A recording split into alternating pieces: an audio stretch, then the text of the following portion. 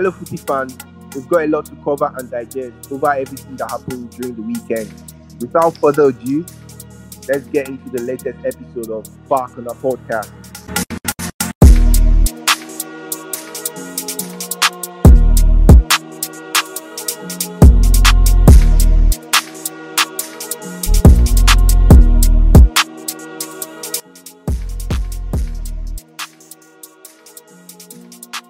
So Joshua, how you doing, bro?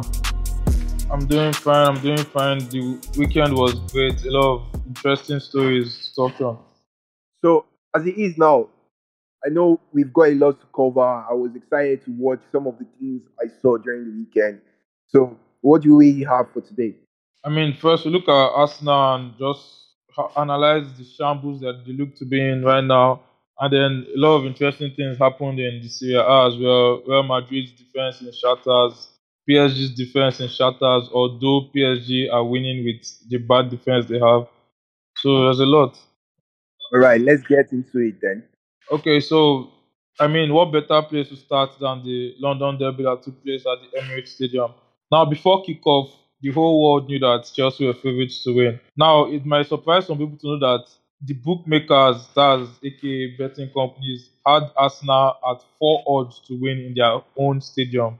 If you have up to 4 odds to win in your own stadium, it shows that you are not a good team.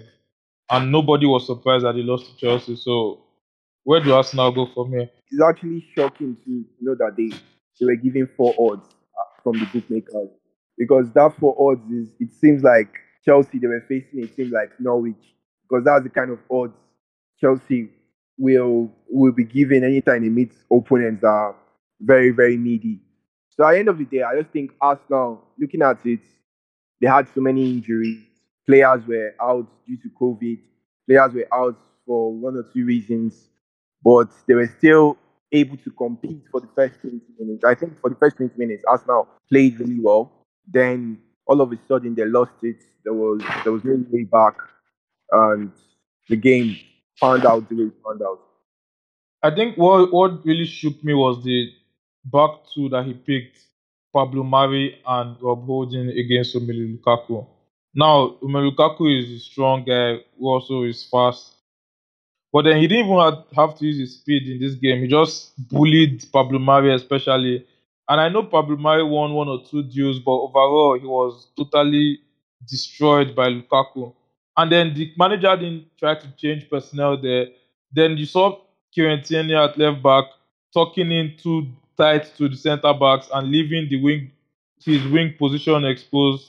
And that was how we saw the two goals basically were through that side, the ball from his James to Lukaku to tap in, and also his James's goal. So as good as Kieran Tierney was going forward, I feel like he was one of the players that cost Arsenal in this game.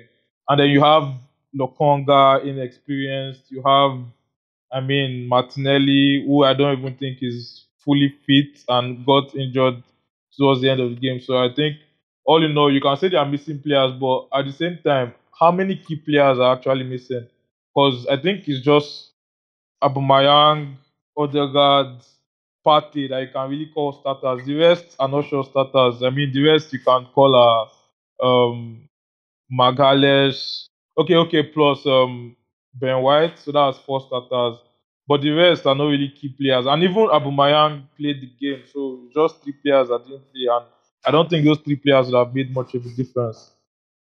Well, I think you mentioned the starting defenders for Arsenal. I think one thing that stood out for me is the partnership, because we saw that they were not able to cope with Lukaku's physicality. And at the end of the day, I think it's easy to single out Tierney, because the both goals came from his position. But at the end of the day, I don't think he had no help from his players. He was trying to cover for um, his centre halves, because the centre halves were not doing the jobs they were supposed to do. So most times he was pulled out of position. So that's why he left that space. But I just think it was the difference to me between Arsenal and Chelsea on the night on that day was just that Arsenal looked like they had no clue of what they were doing, because they, as I said earlier, they lost it after the first 20 minutes. While Chelsea, they looked like a team with a clear plan. They were well drilled, and the plan they executed it perfectly down to the T. So it's just something that, and looking at it, I just think going forward, we won't see that the centre half partnership we saw in that game going forward. I think if Gabriel is bad, Gabriel walks into this thing straight away. Yeah, I agree that obviously the defense has to get better in terms of personnel, and it will get better when the injured players come back. But you touched on Tierney having to cover for the centre backs. And I think that is a problem from Arteta because then if Tierney is covering for centre backs, then someone should be covering for Tierney. Now, is either Shaka was told to cover and did not cover, or Arteta did not even bother to tell Shaka what to do. So I don't even know who I'm to blame here. But then enough with Arsenal. Let's touch on Chelsea now. Arsenal weren't all bad, right? Chelsea did some good things too. Yeah, exactly. You've got to credit what Chelsea did. I think what stood out for me was when there was a point in the match where the camera switched to the bench. I saw Chelsea's bench. I was like, wow, this team looks very good. Just look at their bench and look at the players that are on the pitch already. I was like, man, this team are seriously going to challenge for the league. The way Chelsea played, I was very impressed. That's the sign of champions for me. The thing is, Chelsea every time they look as if they were going to score, and defensively you couldn't break them down. You couldn't get any clear cut chances against them. So if you can't get clear cut chances against a team like Chelsea and a team like Chelsea at any time when they feel like they can open up their opposition, that's the making of the champions to me. And then now they now have a goal scorer in Lukaku, and I think Lukaku could have easily gotten an hat trick if not for some brilliance from Leno and some maybe one or two selfishness from Reece James himself. Yeah, and I think Mount too was selfish, but not to Lukaku. It was I can remember an incident where Mount should have passed to Kai Havertz in the box, but he chose to take a shot. But at the end of the day, it didn't cost the team because they won quite comfortably. So yeah, well, moving on. Now, Manchester United were president to the high heavens after their 5-1 rout of Leeds on match day one. But all of a sudden, they can't win Southampton. What's going on at United? Well, it's no surprise. I think everyone that watches the EPL will know this. We expected Manchester United to drop points against Southampton, for being honest. Because when you look at it, the game against Leeds are a team that would like to go man for man. They play very expansive football, and United being excited to get the fans back and playing a team like Leeds who is open. So it was a game where people were getting carried away because of the kind of performance United had against Leeds. So now, where you see a team like United, what they are really made of is when they meet teams like Southampton. Obviously, United should be winning teams like Southampton if they really want to challenge and be called title contenders. But seeing how they played, imagine what Fred was doing in that game. That's the worst performance I've ever seen from a footballer in a very, very long time. And you could see how Fred was, and not only Fred wasn't the only problem for United. Martial as well. Martial couldn't play well. He wasn't at his best. He was even subbed off earlier in the second half. I think overall the only players that actually stand out was Paul Pogba and Mason Greenwood. They were very, very good on that afternoon. But I think it was a game where that's what I'll be saying when people compare Bruno to KDB. If KDB was there, you see the effect of KDB. But Bruno wasn't in that match at all. He was hiding basically for the majority of that game.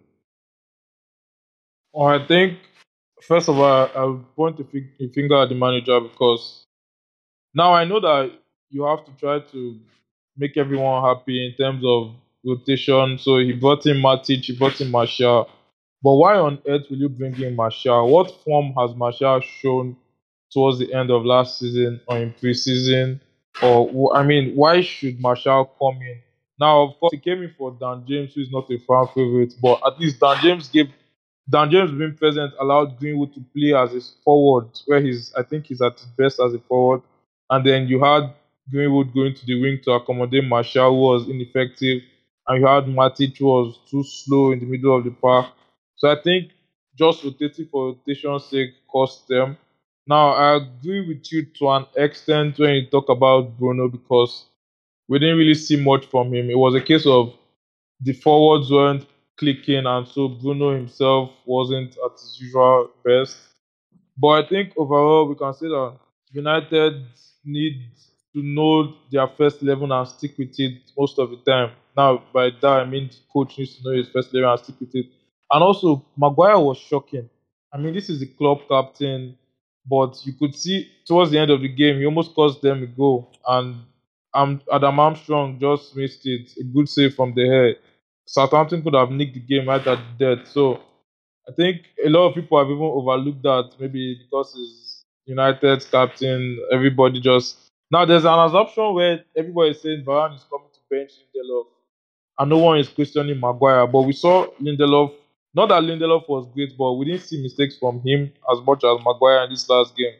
So I think it's one to keep an eye on how Maguire develops because I think he gets away with a lot of mistakes. Yeah, you're exactly right because when you look at Maguire, he's one where he's good in some games, and some games he can be very, very meaty. And you right, as you rightly pointed out, he almost cost them, if not from a very good save from David De Gea. So I just think the manager himself didn't cover him. He didn't cover himself in glory because some of the changes he made, like United fans that were screaming at him to bring on Donny van de Beek. I don't understand why he didn't bring on Donny van de Beek because clearly Matic and Fred were not working very well. It wasn't effective. So he needed a plan B. So I don't understand why he can't just switch up things. I think it's now clear that he clearly has an agenda towards Donny, and it's not fair. And I think if United wants to win the league, they need to make sure that everyone is participating because when you look at United's bench, they have the players that can impact the game. Tell me why you'll be bringing on Lingard from the bench, where you have someone like Donny sitting there. Like it's sometimes I don't understand the thought process of some of these managers.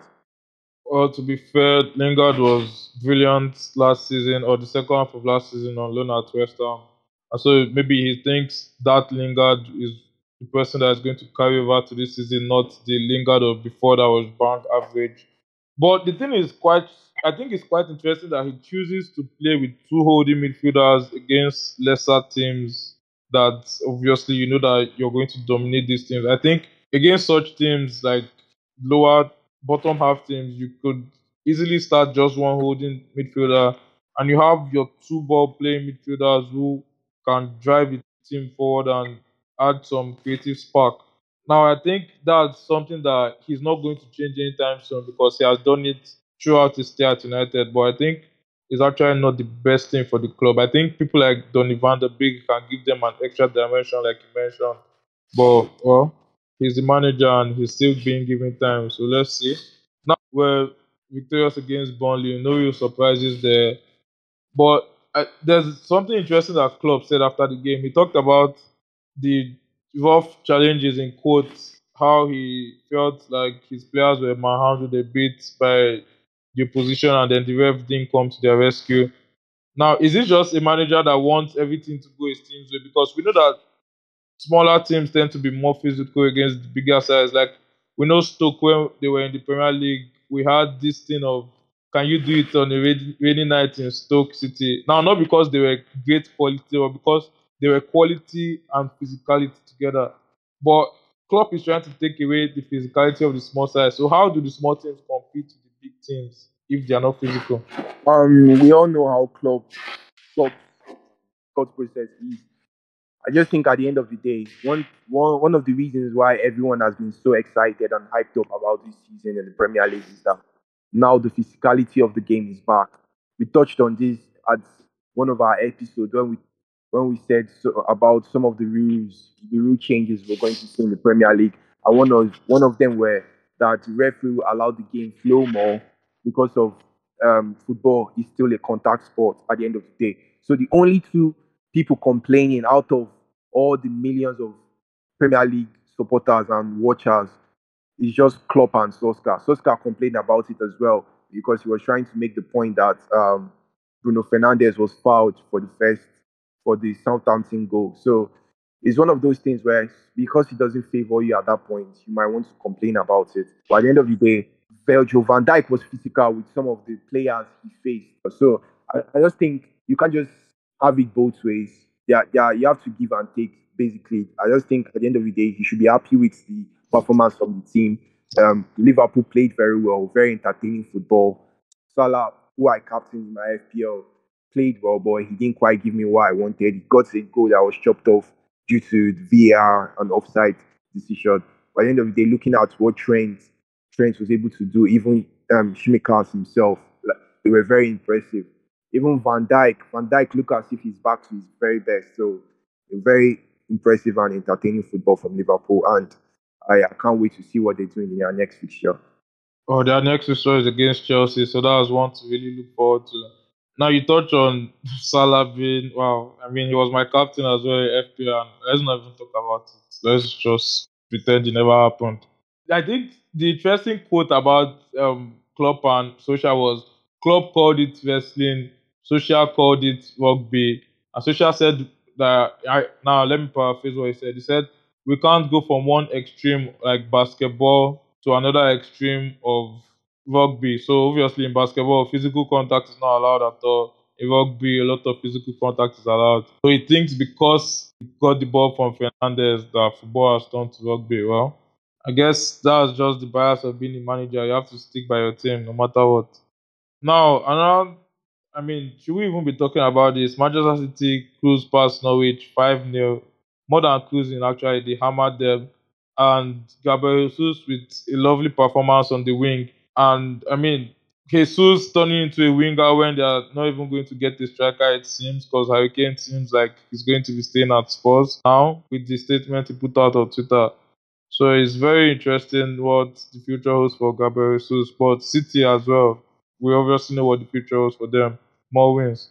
Yeah, exactly. Looking at their performance against Norwich, yes, you could say they met Norwich and it's against Norwich, but still you still have to put in that kind of performance. And City, they were brilliant. They looked like the champions of England. And I was even happy for Jack Grealish. Jack Grealish played well. I think that's his best performance in a City shirt. And he even got a goal. So he knew little about the goal, but I was still happy for him that he got the goal. Everyone was brilliant. Mares came on. Mares did his bit. Sterling as well came on from the bench. Like City, the way they are playing, it looks very frightening, and it was very impressive to see. But from the other side of the coin, Norwich perspective, I think you have to be very worried for Norwich. Consider that amount of goals, and I just think if Norwich continue with the way they play, the stubbornness of trying to pass out from the back, when clearly the opposition is better than you in doing that philosophy and even trying to pressure and win the ball high up the pitch. I think it's suicide for them to be doing that in every game. And if they continue like that, it might be a very quick road back to the championship. Yeah. I had Norwich as new down favorites to go down for me, and I'm sticking by it because, like you said, stubbornness of Daniel Farker. And I mean, it's good to have a philosophy, but at the same time, you should know when it's not working. There's a time where sticking to your philosophy turns into naiveness, and I think now it's just plain naivety from him and his boys. Now, over to another fixture that really was breathtaking. We saw West Ham beat Leicester 4-1, red cards, harsh red card maybe, but well, maybe not harsh, but it was accidental. But at the same time, it was dangerous play from Ayoze Perez. All in all, a very solid performance from West Ham. Yeah, it was a very solid performance for them. I was happy for Antonio. He became West Ham all-time goal scorer. He celebrated with a cardboard cut of himself. So it was very nice to see. And Antonio really put a smile in my face in terms of FPL because my FPL was looking very bad at that point. It was doom and gloomy. So he tried. He gave me the points I need. And overall, it was very impressive performance from West Ham. And looking at it, it's 2 wins out of two now. And the first game they played, they came from behind. The second game, they had to struggle a bit before they got the goal, and they got the goal at very exciting times at West Ham. I think it's a very fun period now to be a West Ham fan. Yeah, exactly. And apart from Antonio being in form, Said Benrahma also seems to have found a new lease of life, scoring and assisting in the game. Now, Antonio's celebration was very interesting because he didn't just celebrate with the cardboard cut, he actually kissed the cardboard cut on the lips. Wow. I mean, it was just crazy. Talk about self love. So elsewhere in the Premier League, we saw Aston Villa beat Newcastle 2-0 comfortably. Crystal Palace yet to score in their two games after their 3-0 defeat to Chelsea opening weekend. Now a goalless draw with Brentford. Leeds and Everton a 2-2 draw, entertaining fixture. Brighton Watford, Brighton with a 2-0 win. Bissouma outstanding. Now we saw Wolves lose to Tottenham 1-0 through a Dele Alli penalty. But I think the most interesting thing was that Kane was back, or Kane is back. So and now we know that he's staying at Tottenham. So we'll see how that turns out. Yeah, definitely. We'll see how that goes. So now over to Spain. I mean, where do we even begin? Is it Barcelona? Let's start from Barcelona. Now Barcelona drew 1-1 with Athletic Bilbao, and I mean the first half performance was very underwhelming from Barcelona. We had Inaki Williams running Gerard Piqué and especially Eric Garcia Ragged.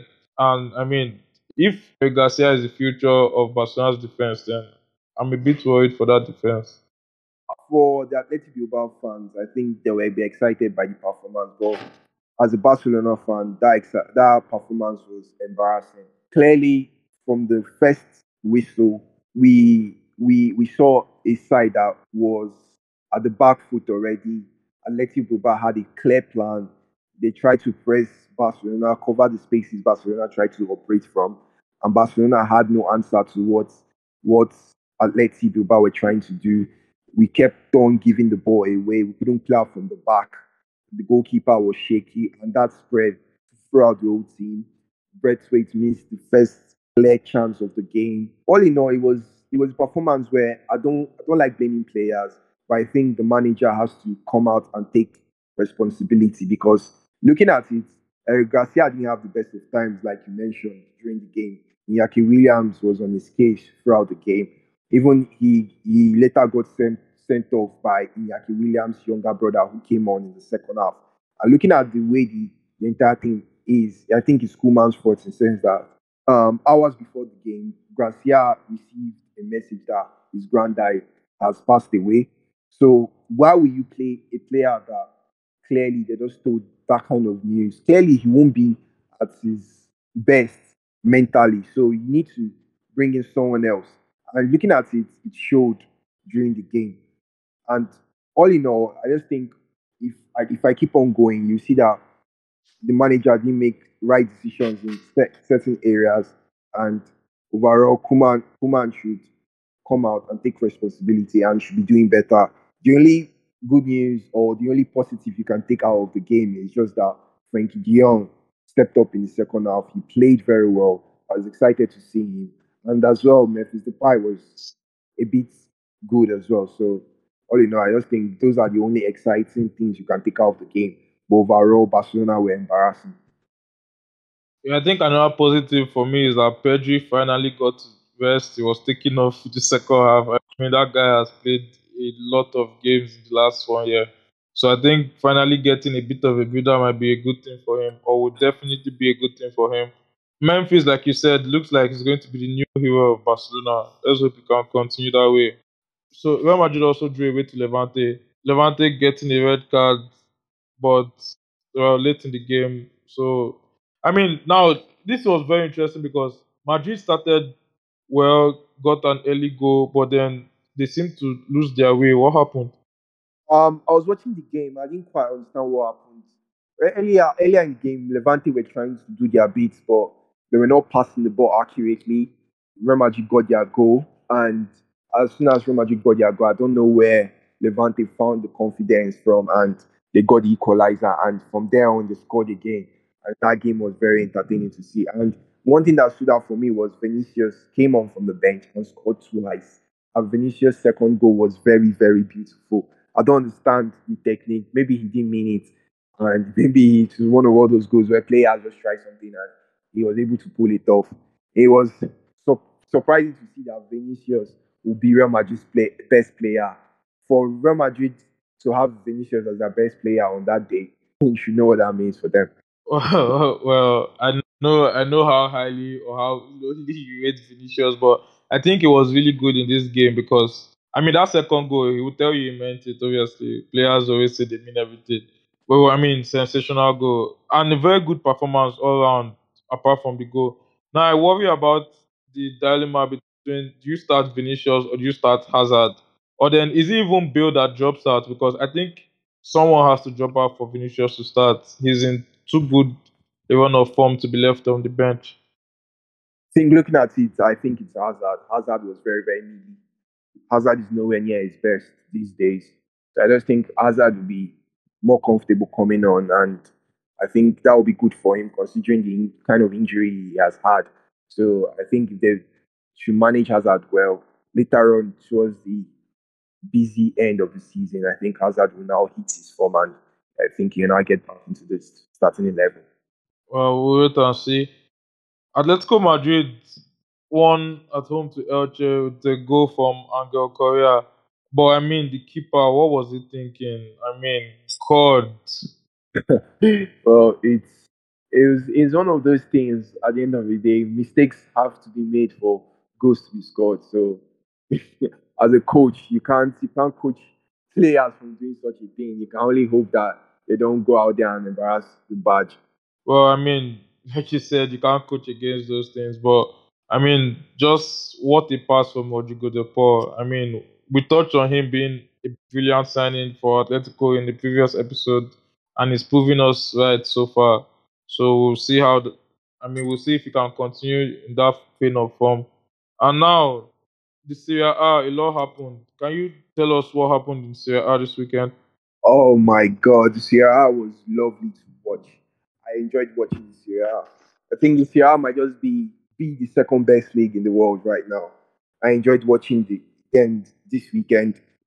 Inter played very well. They didn't. It was as if they didn't actually miss anyone, as if they didn't sell Lukaku, as if they didn't get rid of Conte. So Inter were very, very good. I was impressed with what they were able to do.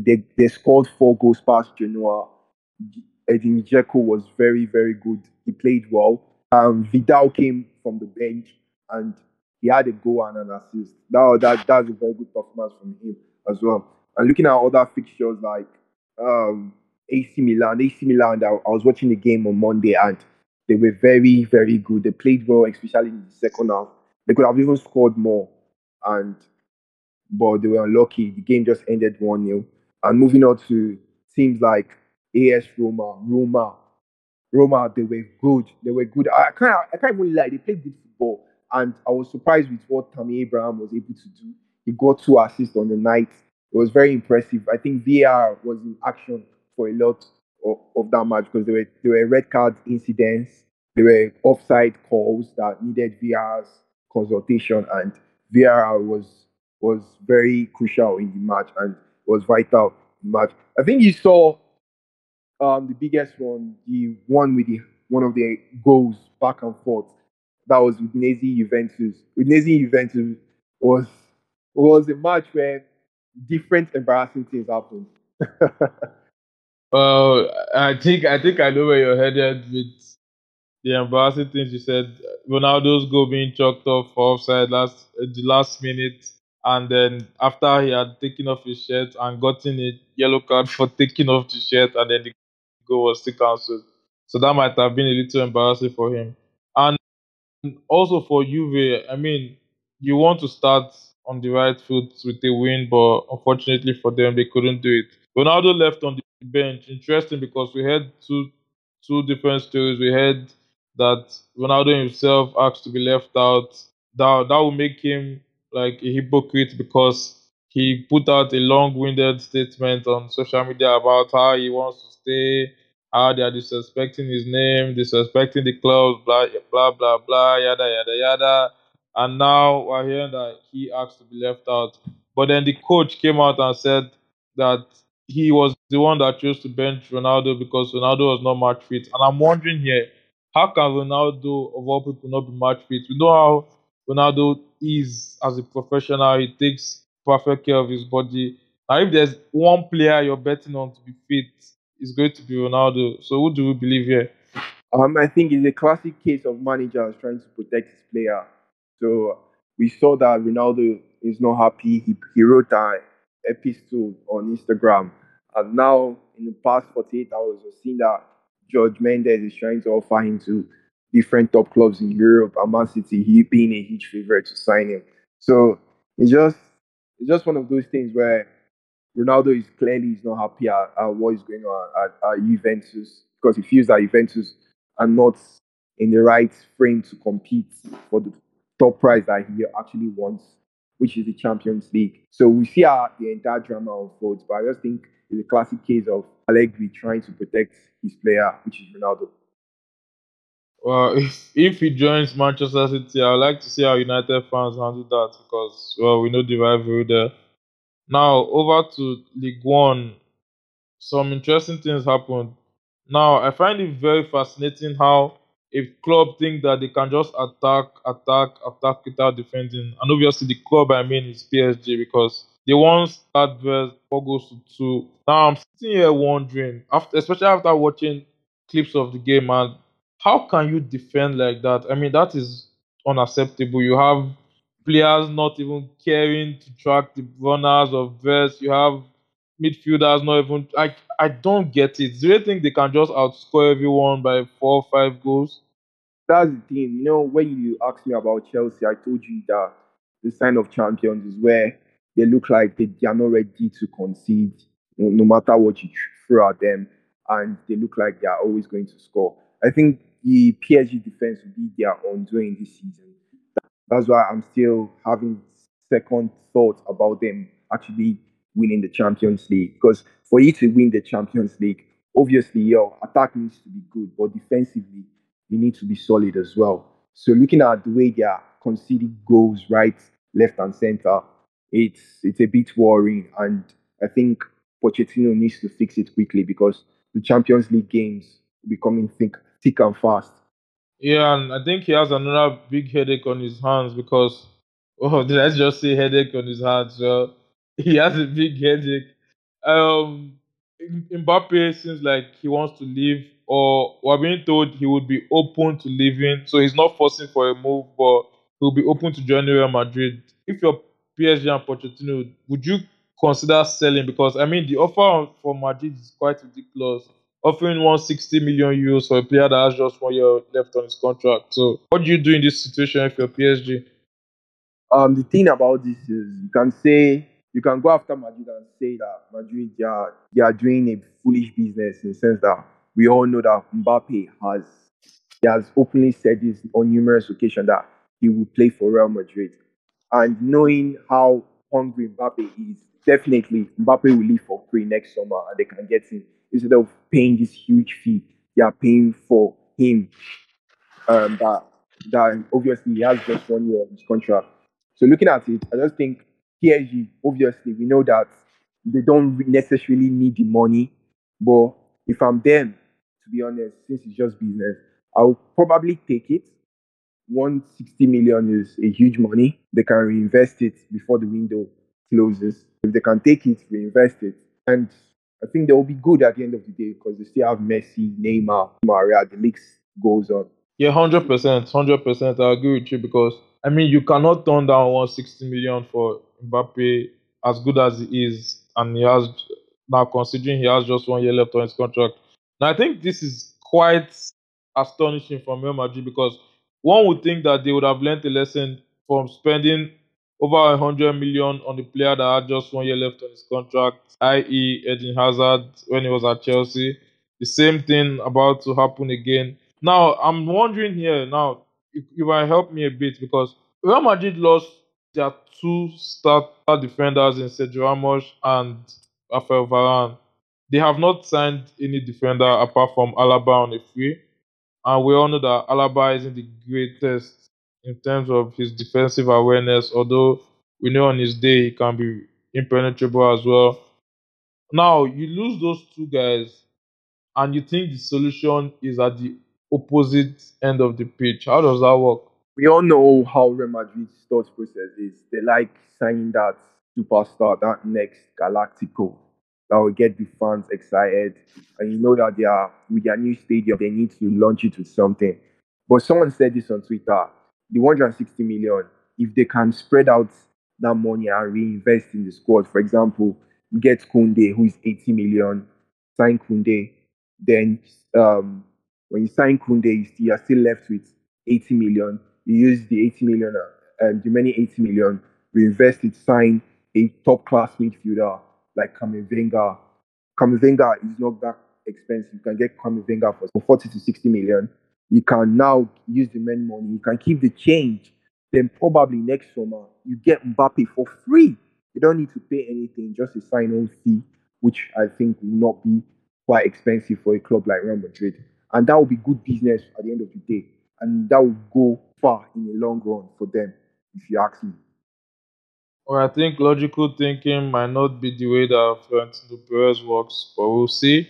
Now, I don't see them being favorites for the Champions League, even with Mbappe. So I'm wondering, is just the La Liga worth 160 million euros to them this season? Because they're obviously going to get the player. So getting him now will cost you 160 million. So is the La Liga worth 160 million? Maybe it is to him. Well, we'll wait and see how that one pans out. Now, finally, I mean, astonishing scenes in the game with Nice against Marseille being called off. Crazy scenes, the fans, the players. I mean, can you just walk us through what happened? So I think there was a set piece, and the Marseille player, I think he wanted to take the set piece from a position where the fans were quite agitated. So there were things thrown at him, and I don't understand what he was expecting. He clearly picked up some things from the floor and threw back at the fans, and that caused chaos all around. The fans came onto the pitch, stewards left, right, and center trying to stop the chaos. But it was just chaotic, and the game had to be called off. Now, I think it's quite sad that we got to this point because now watching clips of the game, you could see that even before the game started, the warm up, the keeper, Marseille's keeper, complained to the referee during his warm up that things were thrown to him. Now that was before the game started. The ref did nothing about it. They didn't even announce it through the speakers in the stadium to say, "Okay, guys, you need to stop this, or else the game will be called off." No, nothing happened. Nothing was said. Throughout the first half, it wasn't as bad, but it was still happening occasionally. In the second half was where it really got heated up, and I think for Dimitri Payet throwing it back, I think we all know that's not acceptable. Players are not allowed to enact revenge or retaliate, even against their fellow professionals on the pitch. So that's why you see when a player is fouled and then he retaliates, he's the one that gets sent off, not the person that fouled him initially. And it's the same thought process that has to come into play where he's looking at the fans. And I think, like you said, I don't know what he was thinking. Obviously, you're going to be angry in the moment, but I think self control is the best way to go in that moment because if he hadn't done anything, and he had still walked away and said, you know what, we don't feel safe here, then no one will criticize him. But I think now he's going to be banned by the league. We don't know for how long. I think the fans too need to be cautioned or banned because that's unacceptable behavior on their part. But I think the astonishing thing for me is the fact that the league authorities are saying that Marseille will be deducted 3 points and will be given a 3-0 defeat for forfeiting the game. Did they expect Marseille players to continue the game after what happened? Because apparently the game wasn't called off. It was Marseille players that said they don't feel safe, they cannot continue. But the league are saying they expected the players to continue. What do you think about that? Honestly, this is new to me. I didn't even know that the game wasn't actually called off. I was thinking the game was called off because I was reading, and the source I read from was saying the game was called off and will probably be played on a later date. So looking at it, I think it would be quite harsh if they go on to the deduction of points. But I don't know as it is because obviously it wasn't something that was intentional or planned by Marseille themselves. It was just something that got out of control. So I think it would be very, very harsh if they go through the route of deducting points from there. Exactly. I think the league authorities are walking down a very dangerous path because now you're trying to set a precedent where now picture this another fixture. Imagine PSG are facing a lesser team. So the fans of that lesser team will just think that okay, if our team scores PSG 1-0 first, we can cause trouble, we can throw whatever it is we want to throw to the players, and then the PSG players will say they don't want to continue the game, and so our team get another 1-0 victory over PSG.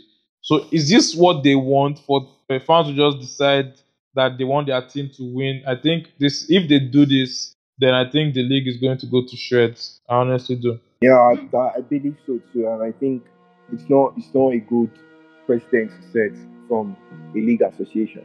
Okay, so that brings us to the end of the episode. So it was nice doing this. Any last words, Leonard? Yeah, it was nice as always, Josh. So there you have it, guys. We appreciate you guys always coming on and spending time with us. From Joshua and myself, it's goodbye for now.